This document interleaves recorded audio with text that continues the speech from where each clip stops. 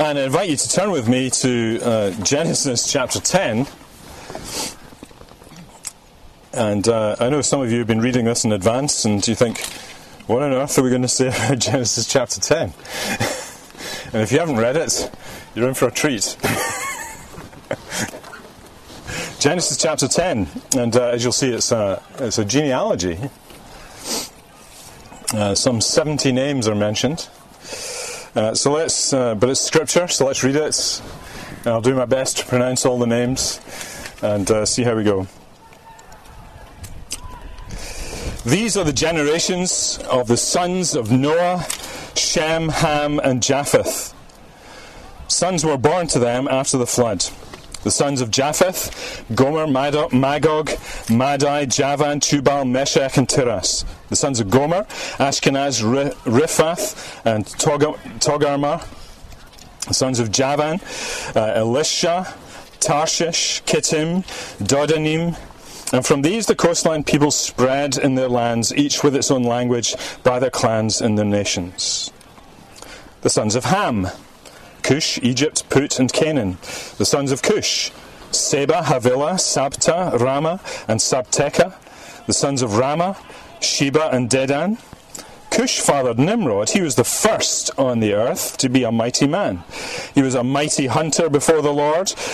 Therefore it is said, like Nimrod, a mighty hunter before the Lord. The beginning of his kingdom was Babel, Erech, Akkad, and Calneh, and the land of Shinar. And from that land he went into Assyria and built Nineveh, Rehoboth-ir, Calah, and Resen between Nineveh and Calah, that is the great city.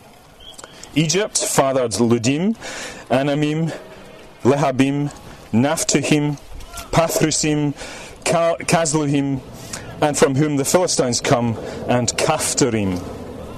Canaan fathered Sidon, his firstborn, and Heth. And the Jebusites and the Amorites and Girgashites, the Hivites, the Arkites, the Sinites, the Arvadites, the Zermanites, and the Hamathites. Afterwards the clans of the Canaanites dispersed, and the territory of the Canaanites extended from Sidon in the direction of Gerar as far as Gaza, and in the direction of Sodom, Gomorrah, Admah, Zebul, and Zeboim as far as Lasha. These are the sons of Ham by their clans and languages, their lands and their nations. To Shem also, the father of the children of Eber, the elder brother of Japheth, children were born. The sons of Shem, Elam, Ashur, Arphaxad, Lud, and Aram. The sons of Aram, Uz, Hul, Gether, and Mash. Arphaxad fathered Shelah, and Shelah fathered Eber. To Eber were born two sons. By the name of one was Peleg, for in the days of the earth was divided, and his brother's name was Joktan. Joktan fathered Almadad, Sheleph, Hazar-Maveth, Jara, Hadaram, Utsal, Dikla, Obal, Abimael, Sheba, Ophir, Havilah, and Jobab. All these were the sons of Joktan. The territory in which they lived extended from Mesha in the direction of Sephar to the hill country of the east. These are the sons of Shem, by their clans, their languages, their lands, and their nations. These are the clans of the sons of Noah, according to their genealogies in their nations, and from these the nations spread abroad on the earth after the flood. Amen. Let's pray. Father, as we come to your words, we thank you for it. Though some parts of it are difficult to understand, we pray you'd help us this morning with this chapter and help us to draw from it teaching that's helpful and relevant to us, we pray. In Jesus' name. Amen. Amen. So you should have your Bible open, and I hope you do. Even in a passage like this, it's important to have our Bibles open. A person that doesn't have their Bible open in a sermon, I think, is someone who has a weak desire to hear what God has to say to them. Can I be that blunt? You need to have your Bibles open. Having your Bible open tethers you and anchors you to Jesus Christ. Well, we just read a genealogy of the sons of Noah. In July we were studying the story of Noah and the flood.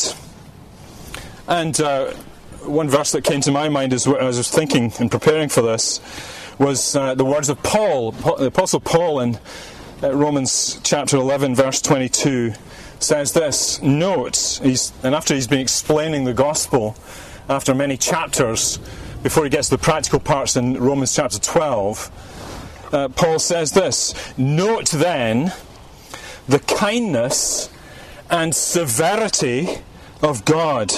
Severity to those who have fallen, but God's kindness to you provided you continue in his kindness. The kindness and severity of God.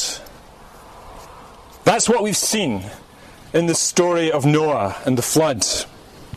We've seen the severity of God as he came in judgment, as he promised, because the wickedness of man was great in the earth. Chapter 6 verse 5. And that severity of God and the judgment of God is a warning for all who take for granted God's patience with ongoing sins that remain unpunished until they die. But it also shows us the kindness of God, because God called Noah and his family to build an ark the size of a huge football pitch. I said before, it's a bit bigger than the pitch at Wembley.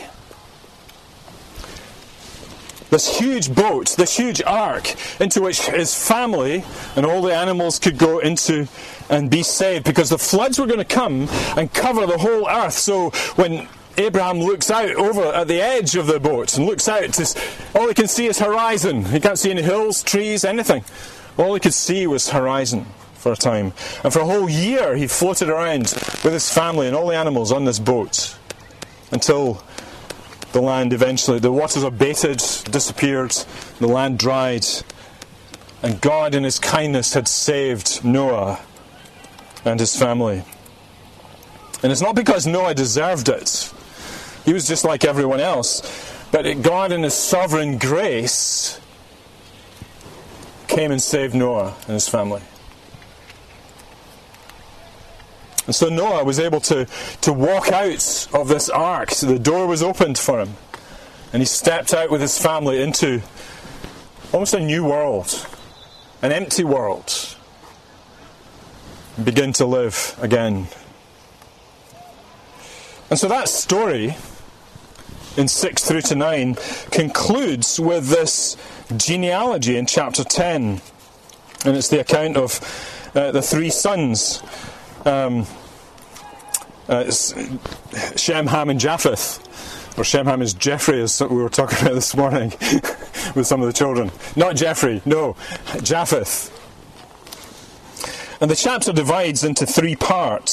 So verses 2 to 5, we get the genealogy of Japheth. And then in verses 6 to 20, the genealogy of Ham. And then 21 to 31, the genealogy of Shem. And at first sight, it doesn't look very interesting, does it? You're probably wondering, what on earth is he going to say? He's going to ramble on for half an hour about nothing in particular. And it's mostly a list of some 70 people or peoples or cities. But there's a couple of points that I will come back to, which is, you'll notice that Nimrod gets a mention of 5 whole verses in this. So what's the significance of Nimrod in this? We'll come to that. And then in verse 21, Moses picks out Eber as one of the descendants of Shem. And we'll come to the significance of Eber in the fullness of later on. But the purpose of this, of course, is to demonstrate something quite significant, which comes at the end of verse 30, comes at 32. These nations spread abroad on the earth after the flood. This is all about the nations and how Noah's family spread across all the earth. Now, we don't want to get too bogged down in all the details. You could draw a chart like this one that I did. of who's related to who and all the rest of it. And that's fascinating, but a bit nerdy. But we're not really supposed to spend our time doing that. We're not supposed to worry too much about genealogies. But we are to think, what's the lesson? What's the big picture here? And that's what I want to get to. You will notice, just pick out a few things that are of interest, I think. You'll notice that it covers a great many names. And those names, scholars have worked very hard to try and relate them to different people groups across the earth. Just a couple of examples. In verse 2, the son of Japheth is Madai. Well, scholars think that he's related to the Medes, who were closely connected with the Persians in the east.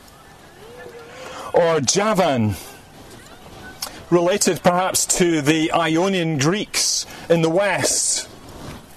Now scholars have gone through all of these and tried to place all these. And you can see that the focus moves also to Africa. The sons of Ham are Cush, Egypt, Put, and Canaan. So Cush is northeast Africa, what we would call Ethiopia, or Eritrea, or that sort of region, the northeast corner. Egypt, which you know well, and other places like the Caphtorim in verse 14, the people of Cyprus, from Caphtor,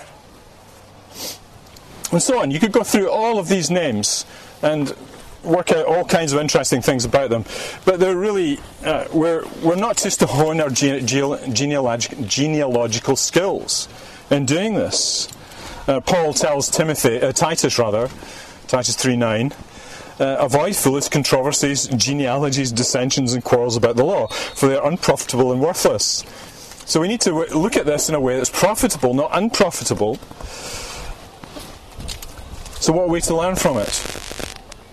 So I've got 3 lessons that I think we should learn from this passage. 3 points of connection, both with what's gone before and what's gone after. And the message is this, that God is at work, man is still sinful, but God is still full of grace. Where does he get that from? Well, we'll see. God is still at work, man is still sinful, but God is still full of grace. So here's the first thing. And here's the lesson for us. Believe God to be at work even when he seems absent. Number 1. Believe God to be at work even when he seems to be absent. Now you may think that's a kind of general heading, too general to fit the text. But I hope you'll see what I'm getting at here. Back in chapter 9, verse 1, Moses tells us, God blessed Noah and his sons and said to them, be fruitful and multiply and fill the earth. And this chapter demonstrates the fulfillment of that blessing on mankind, on Noah's family and all of mankind. Because in relatively short order, the survivors of the flood multiplied and their descendants spread across the earth. And that reminds us 3 things about our God. We're still under the first heading, 3 things that it reminds us about our God. Notice the power, and remember the power of God to bring about all that he has planned in creation.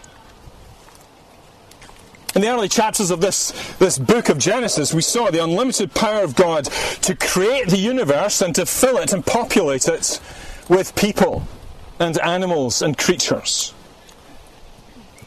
But there is a conception around about God that's been around for centuries and sometimes can come into the church, and maybe has come into your heart today, that says this, that God has simply set things up, but now he's not that interested anymore. He's, as it were, he has stood back and he just lets it run. Rather like they used to say, you wind up a clock and let it tick down. That's what they used to say in the 17th century. The deists would say, God has created the universe, yes, but he's gone off to do something else. And meanwhile, the universe just runs along in its own energy, slowly running down. But that's not what the Bible says about how God is active in the universe. Hebrews 1:3 says, He upholds the universe by the word of His power. In other words, He carries it. That word uphold, He carries it. He bears it. It's like He is active in sustaining it. It's not just that He made it and let it run, but He is continually active in sustaining it. And you just think about that for a second. Everything holds together. Even as you sit on the ground under the influence of gravity. That's because God lets the law of gravity work. The law of gravity describes how God is at work. The laws of physics work because they describe the way that God is continually at work. The laws of physics don't exist independently of God. God is continually at work. He lets you stick to the ground rather than float off into the sky. He lets you breathe. He lets your heart keep beating. He keeps all the molecules in your body still together. All the nuclear and atomic interactions, all of that works because God continues to uphold the universe by the word of His power. Mathematics works because they describe, which we use to describe the world. It works. It makes predictions. We're able to make predictions and develop technologies through mathematics and all the sciences because God upholds the universe the way He does. And so the point I'm making here is that when it comes down to the history of human beings who are part of this creation, it is God alone who makes things happen, including the generation of human beings from generation to generation. And yes, of course, there are scientific ways of describing everything. And at one time in my life, I had been a scientist, a professional research scientist. And you can have scientific explanations and seek scientific explanations for all things. But under it all is the God who upholds everything. Because our science simply describes how God does that. That's true of you and me today as we sit here today. God is at work in your life, my life, in the life of your family. And perhaps He is at work in ways that are mysterious to you. And you will face joys in life, and you will face tragedies in life, ups and downs, laughter and tears. But in the midst of it all, God is at work in your life. The power of God at work in our lives. The second thing, still under the first main heading, the goodness of God. Think of the goodness of God. Remember, God blessed Noah. He blessed all of his children, Ham, Shem, and Japheth. And remember, all the known world comes from his family. And it doesn't matter if they turned out to be good or evil or something in between. God blessed them. Now, this is an idea that we have come across before. It's the idea of God's common grace. Theologians have wrestled with this idea down the centuries, but it's the idea of God's common grace. You see, at one level, God is gracious to all men and women everywhere. You remember when Jesus told his disciples to love your enemies and to pray for them in Matthew chapter 5? The reason he gives for that is, for he makes his sun rise on the evil and on the good, and he sends the rain on the just and the unjust. God doesn't just bless his own people, he blesses all people. And so we can enjoy the fresh air of this earth.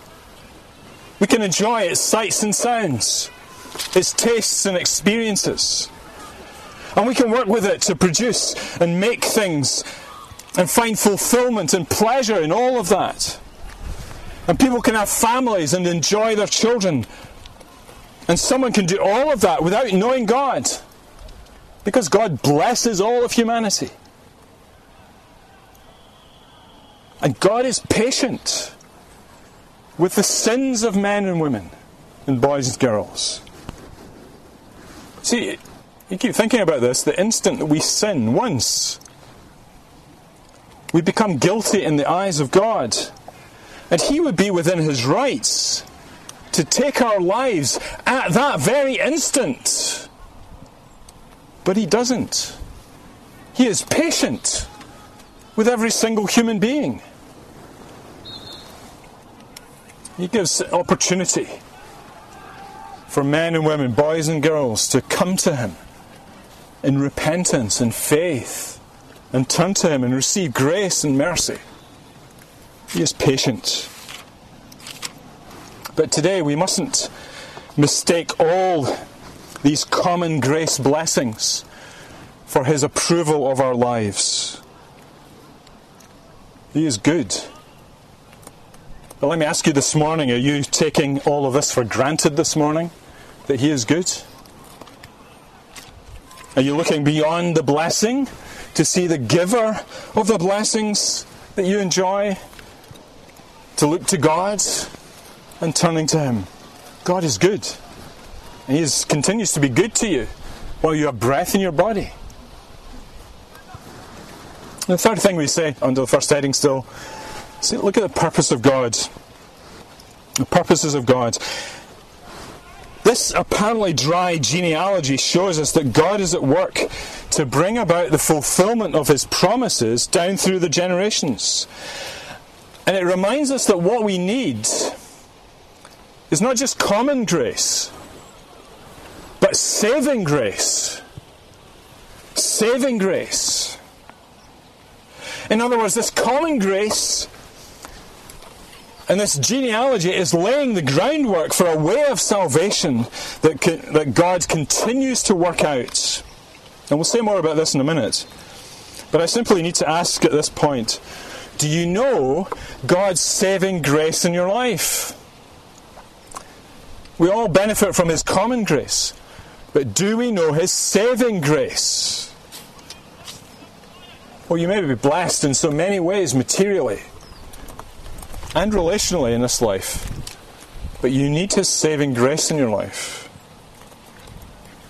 And one day all that common grace will go. Are you ready for that? See, for that you need saving grace. We'll come back to that in a moment. But let me move on to the second main point. And it's this: beware of the dangers of the human heart. Beware of the dangers of your human heart. I mentioned earlier that Nimrod gets a big mention in verses 8 to 25. And sometimes you see this in genealogies, that it's almost like a dry list is interrupted by a bit of biographical detail. And Nimrod gets these 5 verses. What do we know about Nimrod? Well, it's verse 8 tells us that he was the first on the earth to be a mighty man. A mighty man. And what does he mean by a mighty man? Well, the suggestion is that up to this point, everyone was pretty much the same. Everyone was on a level. There's no suggestion of the existence of government as such, no kings. Everybody just went about their business, living and making a living on the earth. There was no structure. But you know what it's like in any group of people who end up living and working together. Some of them begin to emerge as leaders. Someone to whom others look for direction. And Nimrod is one of those men. And verse 9 goes on to say that he was a mighty hunter before the Lord. And so much so that in fact his reputation went before him, and that became a yardstick by which other people were measured. To be like Nimrod, a mighty hunter before the Lord, was a kind of measure for other people. Now, a quick read of this might make us think that he's quite good at catching rabbits or something. He's a good hunter. He could fire his arrows at rabbits and whatever. What do I know about hunting? I don't know anything. But But there is a sense in which, if you read on, what's been described here is far, far bigger than simply hunting rabbits. And when the word says that he was a hunter, he's hunting cities. He's hunting peoples. And so he is in the business of extending his influence among other peoples and nations. Nimrod is a man who is interested in seizing wealth and power to himself.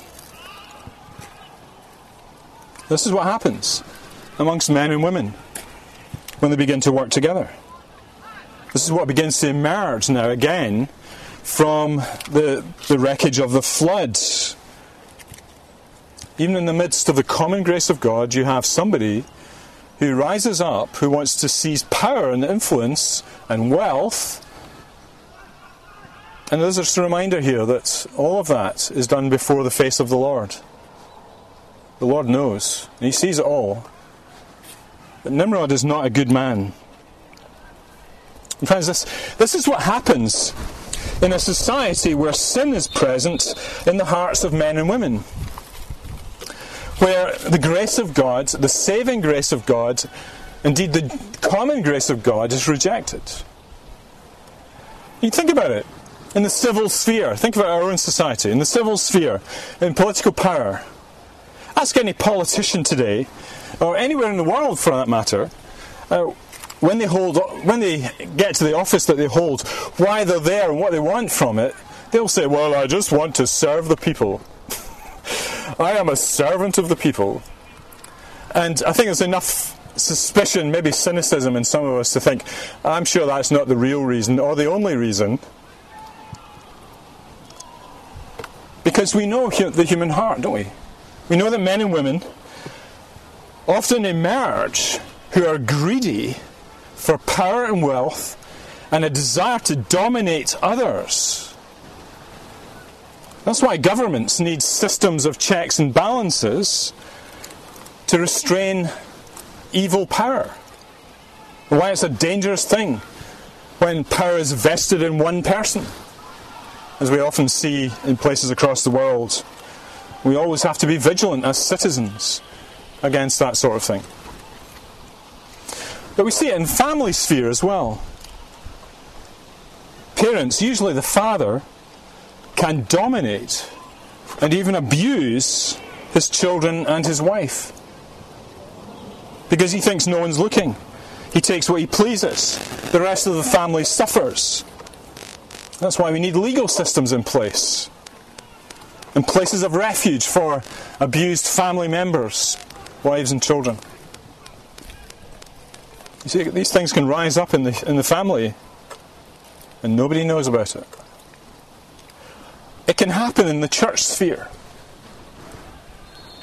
I've lost count of the number of so-called evangelical church leaders over the last 10 years who have had to be removed from office because of abusive leadership styles, because of sexual abuse of children, of being unfaithful to their wives and abusing the relationships they have in church. And churches, we see in organisations, often in bewilderment, trying to cover up the embarrassment of all of that because they've let it happen. And all of it because the sins of the human heart have gone unchecked. And here's the thing about all of that. All of these so-called Christian leaders, many of whom to whom many people would have looked up to. How many people do you know who have an internet ministry and people are constantly referring to this great preacher and that great preacher and that great leader and this great leader?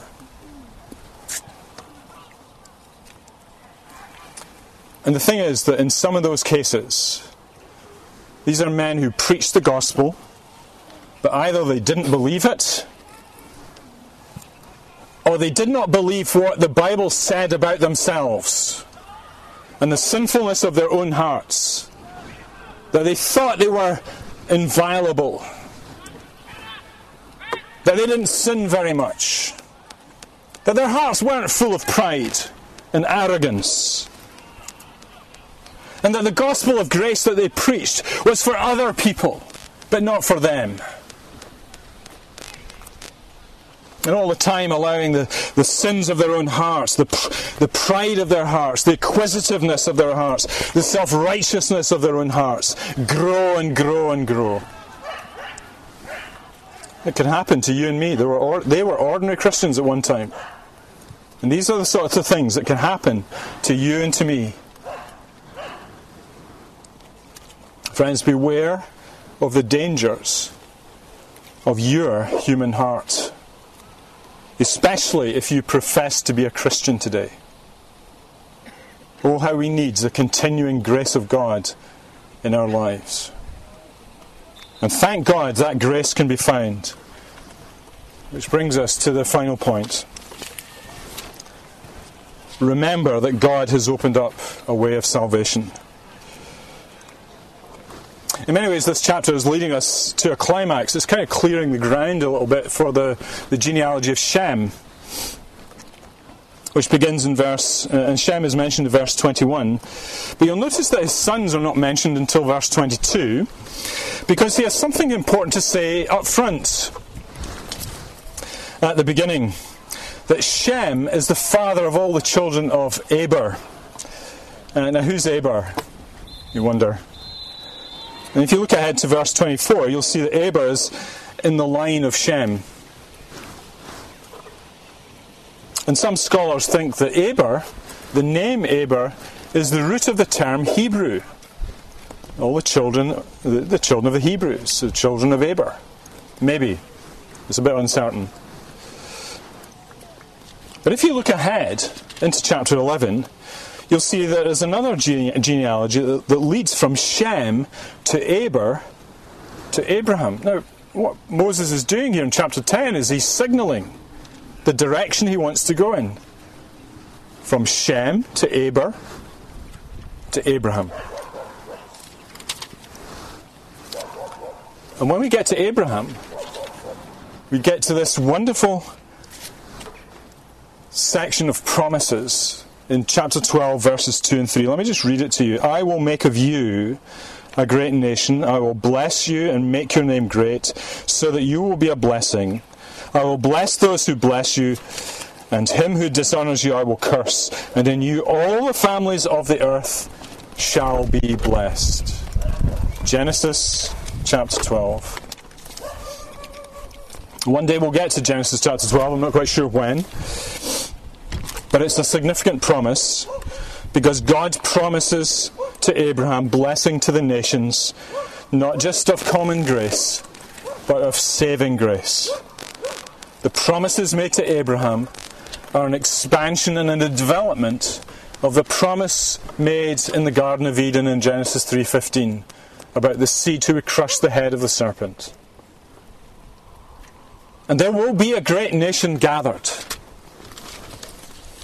But not simply of those who are genetically descended from Abraham, but a royal nation, brought to birth and life by God through Christ, the church of God. That's the nation. And through that church, all the nations of the earth will be blessed. How? By the preaching of the gospel across the world. By the preaching of the gospel. And that's how men and women are going to be gathered into this nation. See, God is laying out for us His plans and purposes in His Son Jesus Christ. God's purposes have never been limited to one family, or to one tribe, or to one nation, but rather God's saving grace is to be offered to the whole world by providing for us a seed, a Saviour, the Son of God, who'd ultimately deal with the curse of the sin of our hearts and the death that besets us all. And He would do that on behalf of all His people. It's Jesus Christ that the world needs. And He is what you and I need to deal with our hidden sins. So may we trust in Him today and thank God for all His goodness. Let's pray. Father, we thank You for your mercy and kindness and goodness to us. Thank you for all the common grace things we enjoy. We thank you that there's so much of it. But we also thank you most of all for your saving grace in Jesus Christ. And thank you for the way in which your plans and purposes are laid out for us in the Bible. That they lead us to Christ. The Old Testament points to Christ. The Gospels teach us about the life of Christ. The letters explain Christ. The book of Revelation anticipates Christ coming again in glory. Oh Lord, we thank you for it all. We pray we would trust in him forever. In Jesus' name, amen.